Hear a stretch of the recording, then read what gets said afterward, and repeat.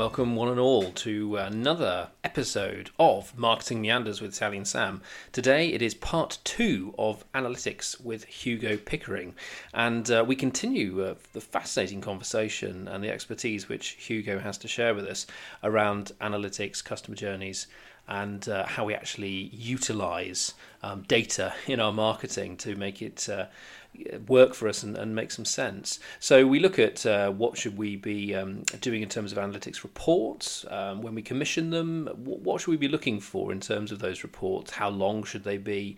And what sort of areas in general should we be looking for them to focus on? How do we distinguish in broad terms what's a good and effective analytics report and a not so effective report?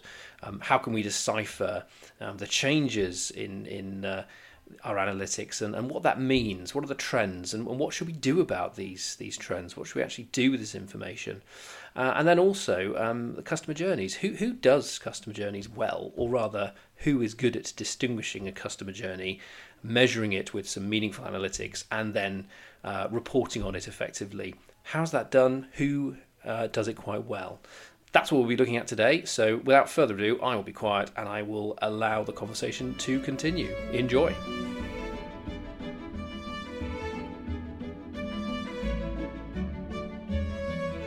I know that sometimes when I've known people that have used external audiences and they said, oh, look, we give you this report every month. And it cost me a fortune and I get 500 pages of report and I have no idea what to do with it. Well, a good agency will give you an executive summary to start off with, some salient reports. Won't give you all of the detail about which IP address came from where, but give you an overview that actually means something to the organisation, the business or charity or whoever it is that you're working for. Just to make sure that it's not data for the sake of data, it's analysis for the sake of change. And you're actually making a difference to the business by the data that you're providing to them. Otherwise, anybody can generate data, and it's too easy to just give a load of spreadsheets. I mean, you could just export the whole lot as CSVs, create a couple of graphs, and give them to the. I mean, that's probably the easiest way to do it. And the marketing team will probably go, God, he really knows what he's doing. He's got loads of data there, but it's got no recommendations and it's got no proper analysis of the data to ensure that they can make a decision based on it. Yeah, that's exactly. That's what makes good people like yourself just shine out, because they're not just saying, "Oh, look, here's all this data. Isn't it exciting?" You're saying, "Look, we have got all this data, but I have now know that you should now be marketing to you. There's a huge market for you in Russia. Perhaps you ought to be changing your processes and we should do some specific marketing to Russia." I mean, sometimes it's not about recommendation. I wouldn't sometimes make a recommendation to somebody. I would provide them with the information that allows them to draw their own conclusions from it, because sometimes it's not down to me as an analyst of data to make a recommendation based on what I know about the business. I would hope that I've been included in some marketing information to know where they're going in order to, in order to be able to influence where they're going by looking back to see what's been achieved. Then you can start to define where the goals lie and then how we can achieve them and how analytics can influence some of that. I think that's really. I think you've highlighted something really key there, because I think it's far too easy for marketeers just to go, oh yeah, let's just dump all this analytics stuff on this outsourcing thing. We won't tell them anything. We won't share any of our plans with them. We won't share any other kind of tactics or targets. We won't do any of that. We'll just say, give us back the stuff. And that's our mistake if we then can't analyze or get the best from what the analytics is telling us. No, absolutely. I think we need to be mindful of the client's need and work on that as the primary motivator, really. Exactly. And I think probably one of the most common mistakes probably is saying, oh look, the analytics people will just do all that end of it. It's got nothing to do with me. I don't have to think about it. It's too difficult. That'll do. No, it's got to be integrated. Otherwise, it's you can't have analytics as a standalone function. It's got to be integrated within a whole team of either individuals or within the other functions that are going on. Exactly. This also ties in, I think, nicely in my mind anyway, to what we were talking about the other day in our strategy, our strategic, operational, tactical podcast we recorded, Sally, where I'm thinking, because one of the things I remember from not an SEO specialist, an analytics specialist I spoke to years ago, said about don't pick out too much about just individual little pieces of data or instances or snapshots in time. It's trends. Trends are the things you need to look at. And I'm thinking, well, yes, that is very important. I'm thinking probably more trends is the strategic level, there's the strategy. What is our strategy for our web presence? And then if we understand what that is, then we can understand those trends. That is, are we doing what we need to be doing with the website and our web presence towards it to meet our strategy? Then also the tactical level about this specific campaign. Has this specific campaign hit the people we wanted it to? Have they come to the website? Have they done what we wanted them to and found the till and hit the buy now button? And then more the operational, I suppose, analytics, you can look at, well, does the site work? Does the customer journey work effectively? So in my own mind, anyway, my I don't know, slightly strange mind perhaps, but I'm trying to think it sort of aligns quite nicely on those three levels, do you think? Or does that just sound like a load of old tosh? No, I think you're absolutely right. I mean, that's I was hoping we'd come on to sort of a more because I've talked about the granular information that's in there, but you're not necessarily analyzing at the granular level for trends and for information that will feed into into marketing decisions. And how you might modify a website is not about an individual journey. It's about how the mass or how the majority use a website, how they arrive at it, what they do when they're there, and hopefully how many handbags they buy. Yes. What do you, when you work with people, what makes you think, oh, this is going to be really exciting, I'm really interested in this is going to be thrilling? A client that says, we really don't know what we're doing. Okay. No, that's excellent. But we want to do such and such. No, that makes a lot of sense. Yeah, well, it means you've got you've got a clear run at it, and you're not trying to unpick something that they've been told a million times by an agency who may or may not know what they've been doing, or an individual who's taken it on and hasn't delivered, or whatever it might be. Good example of that. I'm not going to name any names, obviously, but a friend of mine who runs a business had employed a SEO and so more SEO consultancy, and they had been delivering reporting for quite some time, and he asked me to just come in and have a look at it. And I sat down and looked at the reports that he was getting, and it's like you said, Stanley, about just getting a raft of information and data that you really don't know what it is you're looking at, and we just sat there for half an hour, all looking at the same information. There's quite a few pages of it, and then I said, okay, so what do you make of this? Well, it looks great, doesn't it? I mean, we've got this many views and that many hits, and we know where the traffic's coming from, right? So what? Well, that tells us that we're doing all right. I don't think we're getting this analytics thing, are we? Let's look at why we're doing it. Why are you spending £500 a month just on analyzing, or just on a report that gives you 10 pages of data? You haven't got any information that allows you to make a decision that gives you some kind of understanding of your customers, and thereby how you might modify your marketing to meet their needs. And it was basically unpicking a lot of that, which isn't so easy because, of course, the agency feels that they're under the cosh. Needless to say, they were fired after a short while. Congratulations. Well, sums up the critical difference between data and insight, doesn't it? Really? Yeah, or understanding.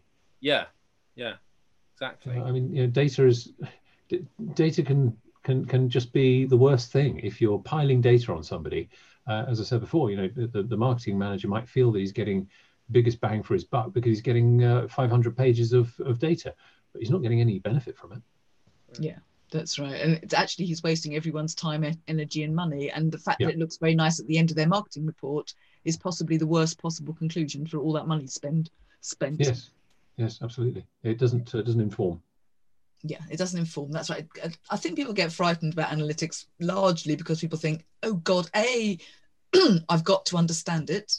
It's got to be, and it's really, and they know it's really complicated. But actually, it's, as you were saying, it's actually not that complicated. What you are doing is looking at the trend line, as Sam says, of what's going on with your business, and that ought to be reflected in your income levels. So if your trend line is saying you're having thousands of visits every day, but you've only sold one handbag in the last 6 months, what you ought to be doing is saying, well, what am I doing wrong? Why are they all visiting and staying for ages but not buying a handbag? Yes. I mean, here's a good example. Again, without naming any names, but a customer who in their product inventory has hand sanitizing products. And looking at their analytics since February this year, huge spike in searches and traffic arriving on their site. Yes. Nothing on the homepage that promoted the very products that people are looking for. And it baffled me as to why they hadn't done anything about it. And to be honest, I wasn't looking after their analytics for them, but I just noticed during the summer. And of course, a little bit late to the party, but a change in their homepage strategy has elicited a huge number, and I don't know what the figures are at the moment because I haven't looked at the analytics recently, but it's changed their fortunes as far as sanitizing products, which they should have done back in February, March. Absolutely, and they could have done it instantly if they just looked more intelligently at the data they had. Yeah, well, exactly. Yeah. Now, the searches were arriving, but the products weren't immediately visible. But they were within their within the keywords within the website. The products were there, but they were a little bit too hidden to be seen. And the brand was known as a product brand that included that within its inventory. So it should have been visible from the homepage or from their advertising. They weren't even running any Google ads. Which I think is almost criminal. Eek. I mean,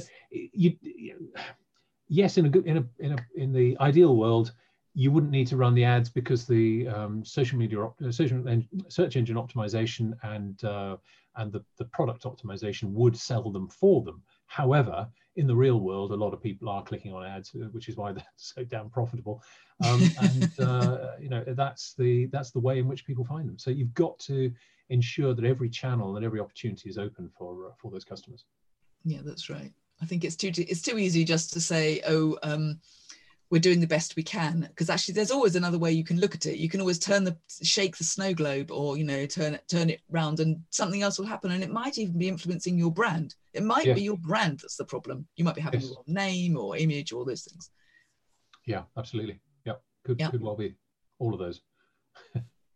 I was interested in something I mentioned earlier on, actually, as well. Before we get to this juncture, it was around sort of linking up the bit of the journey. I think around when people, I was referred to web presence. So obviously all the social channels, all the other referrers we might have out there, and the journeys we go on. Some examples I've had in the past where we've had we've had a major platform we've used. We've had the analytics on the platform. This is actually LinkedIn, for example, and then we've seen people come through to the website, and then we lose them. And we don't have that linking together. We don't understand, you can sort of say, well, great, we're getting loads of traction here. There's lots of people coming in, and we can see a certain amount of how many people are coming onto the site. But, linking the journey together and that sort of attribution, proper attribution, listen to me, that sort of slightly ever unattainable goal of genuine, or as genuine as you can have it in terms of the data variances, the actual attribution and return on investment is clearly our state, nirvana state. We want to get to that point where we can say, yep, what we're doing has got this return on investment. I mean, are there any examples you have, Hugo, of people who've done it really well and have actually been able to try and understand more about their journey all the way through, and then get, as I say, what I would describe as a good or an understandable or a more genuine sort of attribution and return on investment for their marketing spend? I'd say the best people at analyzing user journey and the whole life cycle of a customer acquisition through to in this instance donations are charities who understand all these. Generally, the more competent charities are either advised well or have a greater understanding of the need to understand that user journey. And a donor, you've only got one chance to, you generally only got one chance to attract them, to retain them, and to get their donation from them, unless you've already got a relationship with that individual. So if you've acquired a customer, let's call them a customer, if you've acquired a customer from social media, you want to hang on to that customer to make sure that they become a supporter or a fundraiser or a donor. So those are the three categories of people that you want to look after in a charity fundraising situation. You want somebody to support by going out and raising funds. You want somebody to donate by giving you the money to keep the charity going, or you want somebody to be a fundraiser to get other people to raise funds to support them. So there are different opportunities, and it's about ensuring that you not only maximize the visibility to acquire that customer, but also ensure that you see that customer right the way through that journey, from the acquisition on Facebook because they saw somebody's triathlon that they were supporting, and they decided they wanted to support that charity. If the user journey isn't easy and it isn't a nice easy journey right the way through, then you're going to have lost that potential donor, supporter or fundraiser. So it's really critical for charities to ensure that that is managed all the way through, and they probably the best as a cohort at looking at the user journey as the most valuable piece of information within the data that they get. So whether they're looking at Facebook to see who the individual is, which obviously you can because you've got more access to individual user identity than you have within your Google Analytics.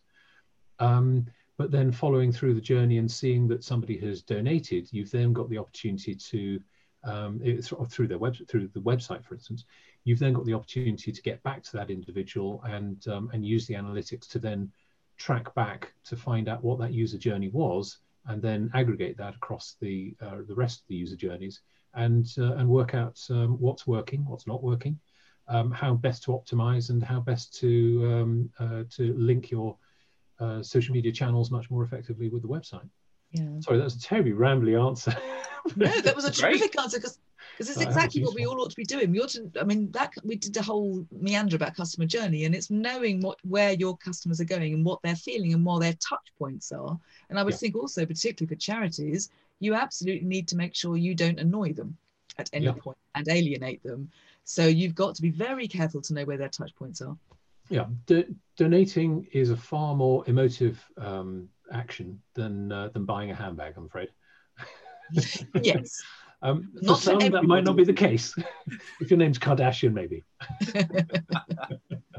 No, it's really interesting. I mean, and I think it's really helpful to understand because there is that levels of sophistication, I suppose. I mean, if we start with our simple website and then we go on to multiple platforms and then we start to, I suppose, again, it's something where I always say there's great opportunity and potential there, isn't there, with all the data, all of the platforms we have, the user-friendly, intuitive systems that we can use, and almost the fact that, again, we're going back to this thing of you can get ahead of yourself potentially, or you can actually end up going down a path which perhaps isn't as useful as we might think, or you're not doing perhaps the technical setup, as I say, actually linking data together and then getting intelligible reports which influence decisions. And so therefore I think we're coming back again really to the importance of getting somebody who can understand how these elements can work together, the fact that you don't have to go for the nth degree of sophistication in your packages and setup necessarily, but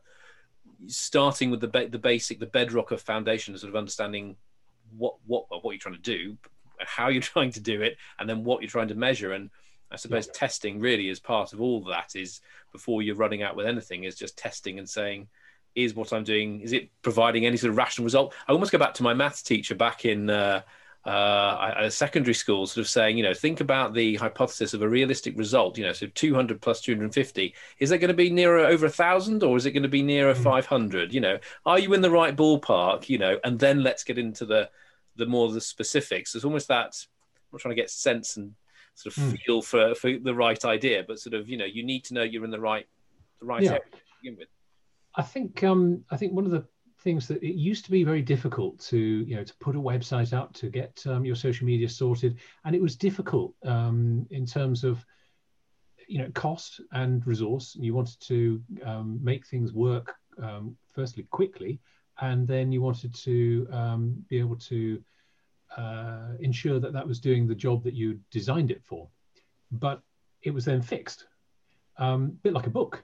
You publish the book, it's out there, and or a catalog, and it's there, it's published. You made a mistake. We'll sort it out next time. Things are so different with digital media, with the ability to modify your Google Ads, do A/B testing, play around with it, make sure you've got the right focus, the right content, the right landing pages, the right page content, and all sorts of things that you can modify really, really quickly and easily. And that gives it the flexibility that you can do the testing. You can make sure that things are working in the way in which you want them to, and then you can use an analytics to make sure that you are influencing the decisions thereafter to make effective choices about how you're representing either product, service, or customers. Exactly. I mean, analytics ought to become addictive. You ought to become, once you've got the hang of it and you feel comfortable with it, you should want to dig into it all the time. And I'm sure, Hugo, you do feel about it like this. But actually, oh, bloody hell, what effect has that had? Heavens, I'm just going to go and look. It shouldn't be something that you think about at the end of the month and feel a bit sick. Yeah. And then there's specialists who you bring in to look at the analytics for you, of course. So absolutely. I'm not advocating everybody sort of assigns it to external parties, but at the same time, there is a role for specialists in every area to ensure that you are making decisions in the right way, that you understand what you're looking at, and that as things evolve, you are keeping up with the changes that are made by services such as Google, changing analytics to GA4 in the last few weeks. It's something that you can then be informed about, rather than having to go off and learn it all for yourself, which might not be the best use of a marketeer's time. Exactly. To be honest, for any size company actually, but specializing is so important, because if you're a small business, you haven't got the time to do that degree, the level of analytics thought that you need done. And outsourcing it is a perfect way to spend money. Absolutely perfect, because if you get someone good, they'll come back to you and say, look, here's the results, and here is what you might want to think about. Always difficult to find the right company first off, or the right individual, or the right organization who might support you. There are probably a number of questions that you should ask an analytics company, a social media company, an SEO company. And I think sometimes you need to be really quite on it to know what to ask that company, and how they should, how you whittle out the wheat from the chaff. Unfortunately, there are quite a few people who profess knowledge in all of those areas, but don't necessarily have the experience or understanding of it. And I can't steer people in the right direction all the time, but you can certainly put on the table credentials that show that you have an understanding of all of those services. Make sure that who you're talking to really understands that you are competent in that service. And that you're going to contribute something valuable, actually, ultimately, because to a certain extent, there's got to be some kind of return on my investment in outsourcing this kind of service. So I've got to be able to say, this will contribute to your ongoing revenue increase stream. This will help you get that target that you're getting for. And you've got to have that person. I wouldn't want to work with anybody that didn't put that. The first thing on the table is, how can we make you more money? Or how can we promote your brand? And without totally contradicting what I said earlier on about not making recommendations to customers necessarily, sometimes you are asked to make the recommendations because they don't have the insight within their marketing to be able to make the decisions. If it's a small small company with the managing director doing the marketing as well, he's not going to have the time or inclination to look at how the marketing might influence his sales using an A/B testing process that might tell him that he's doing things in one way and they could be better in another way. So there are occasions where that making recommendations is what's required. And you just need to tailor the prospect to your capabilities and their need. And do you find with that? I'm imagining. I mean, certainly relationships where I've had specialists when I've been a marketing manager in a team. I've had specialists come in. I find them most rewarding. I presume most rewarding from the other side as well, where you're obviously, as you say, you're focusing on your specialist area, but you're enabling them to. They don't have to spend the time doing the stuff that you can do far more quickly and efficiently with greater expertise. But do you find that can also in a symbiotic relationship where they then start to be freed up for new ideas, new concepts, their awareness improves. So you're helping them improve their greater awareness of the whole business, the whole marketing approach, which then influences things they might want to come back and try and then get you to see if they're working or not. Do you find that at all? Yes, and I think the analogy there is like looking under the bonnet of a mechanic's car. It's going to be a mess.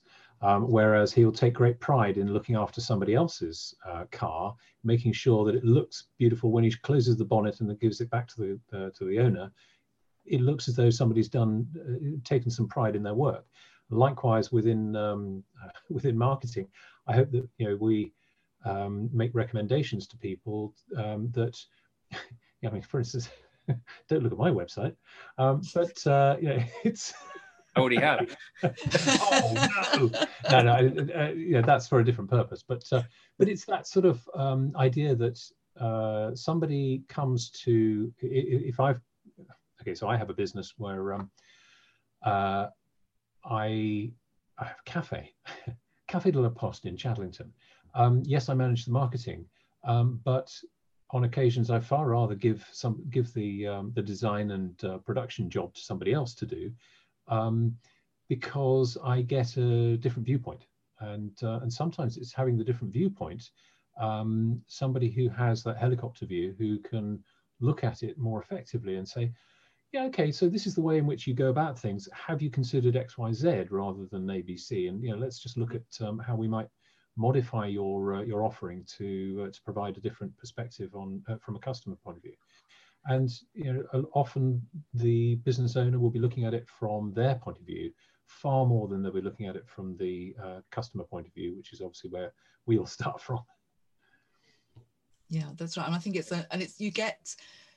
you always should let someone else look at your business, always at some point, because you need that objective view, because effectively, perhaps you, Hugo, coming at it saying, this is what the analytics is saying, you're like a customer coming towards you, you're the first viewer of this kind of thing. You're just like a customer, whereas owning your business, you're far too close to it, you're far too inside it, you're far too obsessed by the fact that there's a spelling mistake on page 6 and that's going to ruin your entire website. Actually, probably your customer will probably never get to page 6, and they certainly won't spot your spelling mistake. So you need to have much more a less subjective perspective. Yes, absolutely. Yeah, couldn't agree more. Yep. Oh, that's been absolutely fascinating. I was thinking there's I always say this every single time. There's so many things we can discuss and go on to, which there are. But I mean, the only thing I was going to cover, Hugo, was you've already mentioned the new Google Analytics release. But are there any other things that people should be aware of in the world of analytics that are coming down the river with this world of change we've had this last 9 months? Certain things have accelerated and changed. People are probably even more online than they used to be. Some ways good, some ways bad. But is there anything else that out there? I mean, because I'm going to check out the new Google Analytics interface if I can at some stage. But is there anything else that's out there at the moment that you say is or coming down the river at us? I think you're right in that the pandemic has probably changed the ways in which data and services and platforms are presented. Because people are spending more time at home, working from home, big distinction. That has influenced the way in which people are looking at things, because they're not looking at it through a corporate channel. They're not looking at it, down the pipe of the business that they're involved in.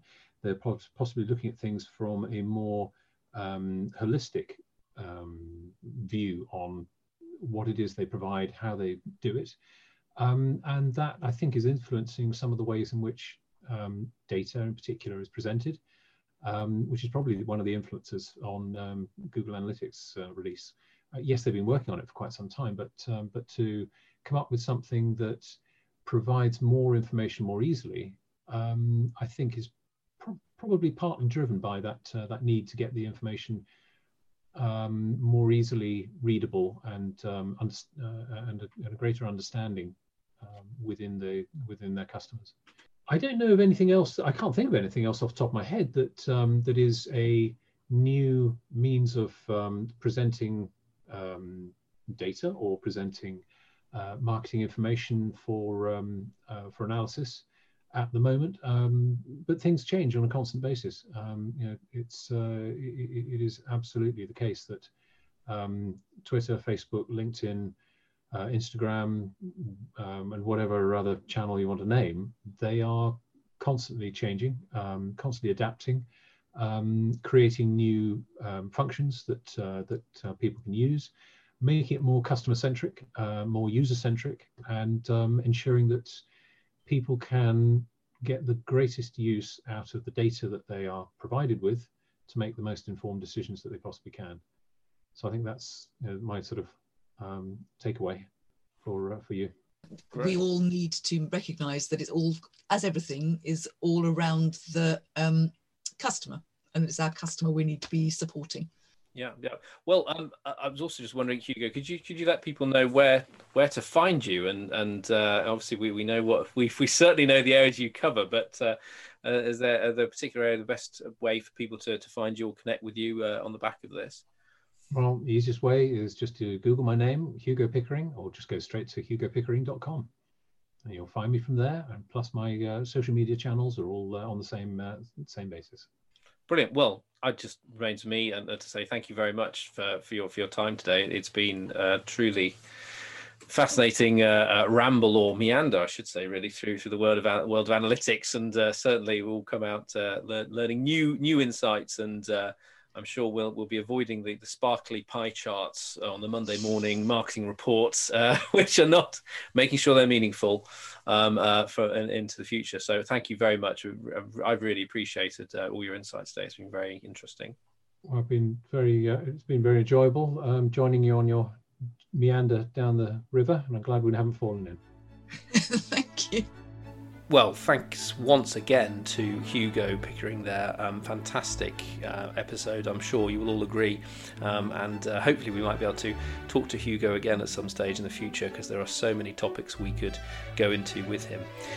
So that's it for today. We are available on Twitter as usual, which is @meanderspod, or on our email address, which is meanderspod@gmail.com. We look forward to talking to you in the run up to Christmas, and keep an eye out for new episodes on the way. In particular, we're looking at websites, And then also we will have a few conversations about budgets and budget cuts coming up. So please keep an eye out and share the pod with whoever you think might be interested. Thanks very much, everyone. Take care. Bye for now.